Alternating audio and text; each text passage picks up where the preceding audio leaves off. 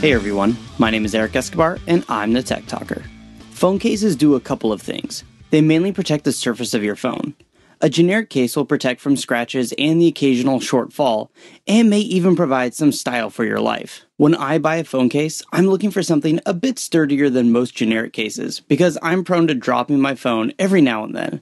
Thus, I want to make sure my phone can easily survive a tumble. First and foremost, if you're after something cheap, say in the $1 range, there are a ton of cases you can buy on eBay. While the price is right, these cases do not provide near the protection that most people would like from their phone case. In my opinion, any case is better than no case, but junk hard plastic cases will only offer minimal protection.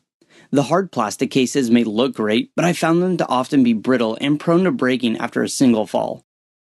Tech Talker is supported by Citi Cards with Android Pay. Listening on your phone? Now you can pay while you listen, using the same device. Just tap and go. Download the Android Pay app on Google Play or visit citi.com/AndroidPay to get started. Android Pay is available for eligible Citi consumer credit and debit cards. Along with a sturdy phone case, I also look into getting screen protectors. Screen protectors do exactly what the name implies. They protect your screen. These are generally plastic or glass cutouts and fit perfectly on your screen to prevent any scratches from actually getting to your screen. I love it because my screen protector can get really scratched up and I can replace it and it'll be like a brand new screen. Now, screen protectors come in two different flavors, as I mentioned before, plastic and glass. The plastic protectors are generally flexible and provide protection from scratches. The glass protectors are a thin sheet of really strong glass that not only provide protection from scratches, but also a little bit of strength to your phone's screen itself. I found on a number of occasions that the glass screen protector had a small fracture line after a fall. This is great because it means that it absorbed the force that would normally have gone to the phone's screen and potentially cracked it. These screen protectors are pretty inexpensive and, in my opinion, well worth the price. I've posted a link in the show notes of today's episode for the kind of screen protector that I'm talking about. Tech Talker is supported by Citi Cards with Android Pay. How cool is it that we live in a world where you can use the same device to listen to Tech Talker and buy your morning coffee, groceries, and more? And did I mention it's a super fast way to pay? Just use your Citi Card with Android Pay at the register. Get in, get it, get going.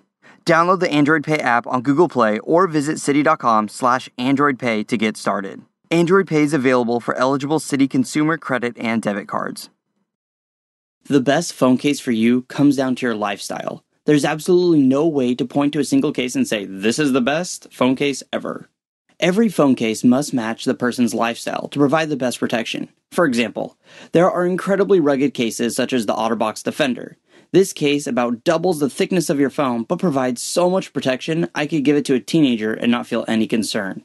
This is also great if you're going to the snow, whether for a snowball fight, skiing, or snowboarding.